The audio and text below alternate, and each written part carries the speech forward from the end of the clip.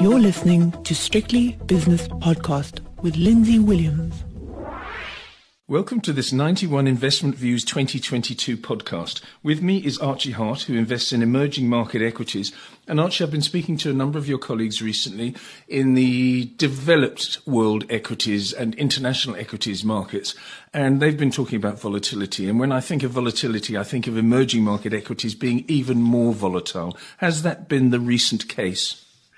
Well, it's been a tough year for emerging market equities, and there's two primary reasons for that. Firstly, with China, clearly we've seen a major regulatory crackdown, slowdown in the economy, and then the bankruptcy or near bankruptcy of Evergrande.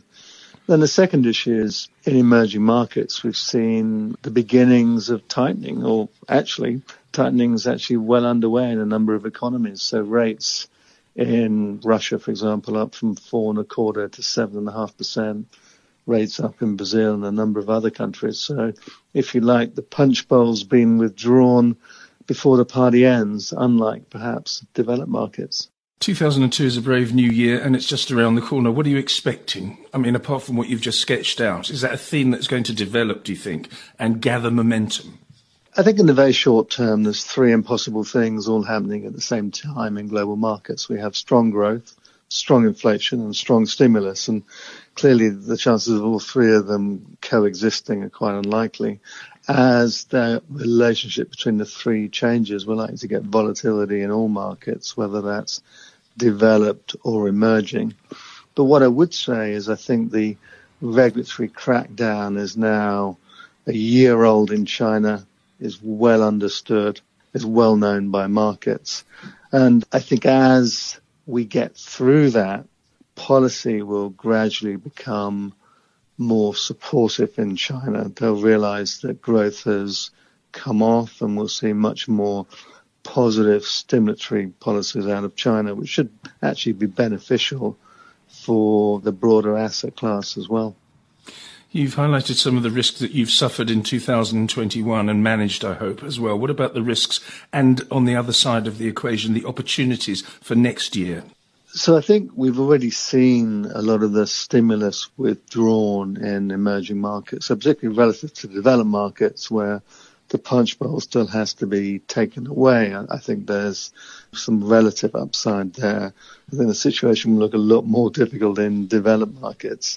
I think secondly, and we tend to gloss over this, but the vaccination programs in emerging markets have been much slower than in developed markets, but now that's really gathering pace. So hopefully, as we get into 2022, COVID and the disruptions around COVID will start to dissipate.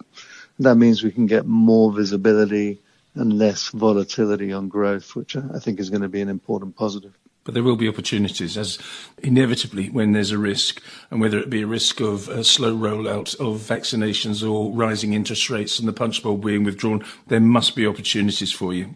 I mean, I think there's some very interesting value. If you look at emerging markets, they're at about a 40% discount on valuations to developed markets. That's at 15-year lows. So I think we've had a stream of bad news, but the market's broadly priced that bad news where we are now, which makes me feel much more positive on a 6 and 12-month view looking out. Please let us into your portfolio positioning as it stands now and how it might stand next year. So we're cautious on China at this point, as you'd expect, and underweight. I think there will be progressively more interesting opportunities in that market as we go out into next year.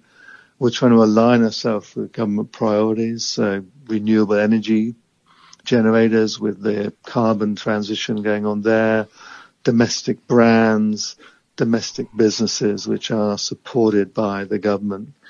Where we have changed positioning significantly through the year is to increase our weighting in India, and we see a number of interesting opportunities in India through pharmaceuticals, IT services, financial services, etc.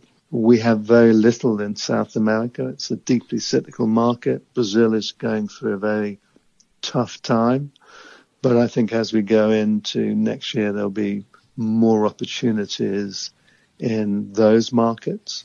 And I think lastly, one of the themes over the last year or two has been technology and technology manufacturing. And Asia, we have some of the world's best hardware and semiconductor manufacturers.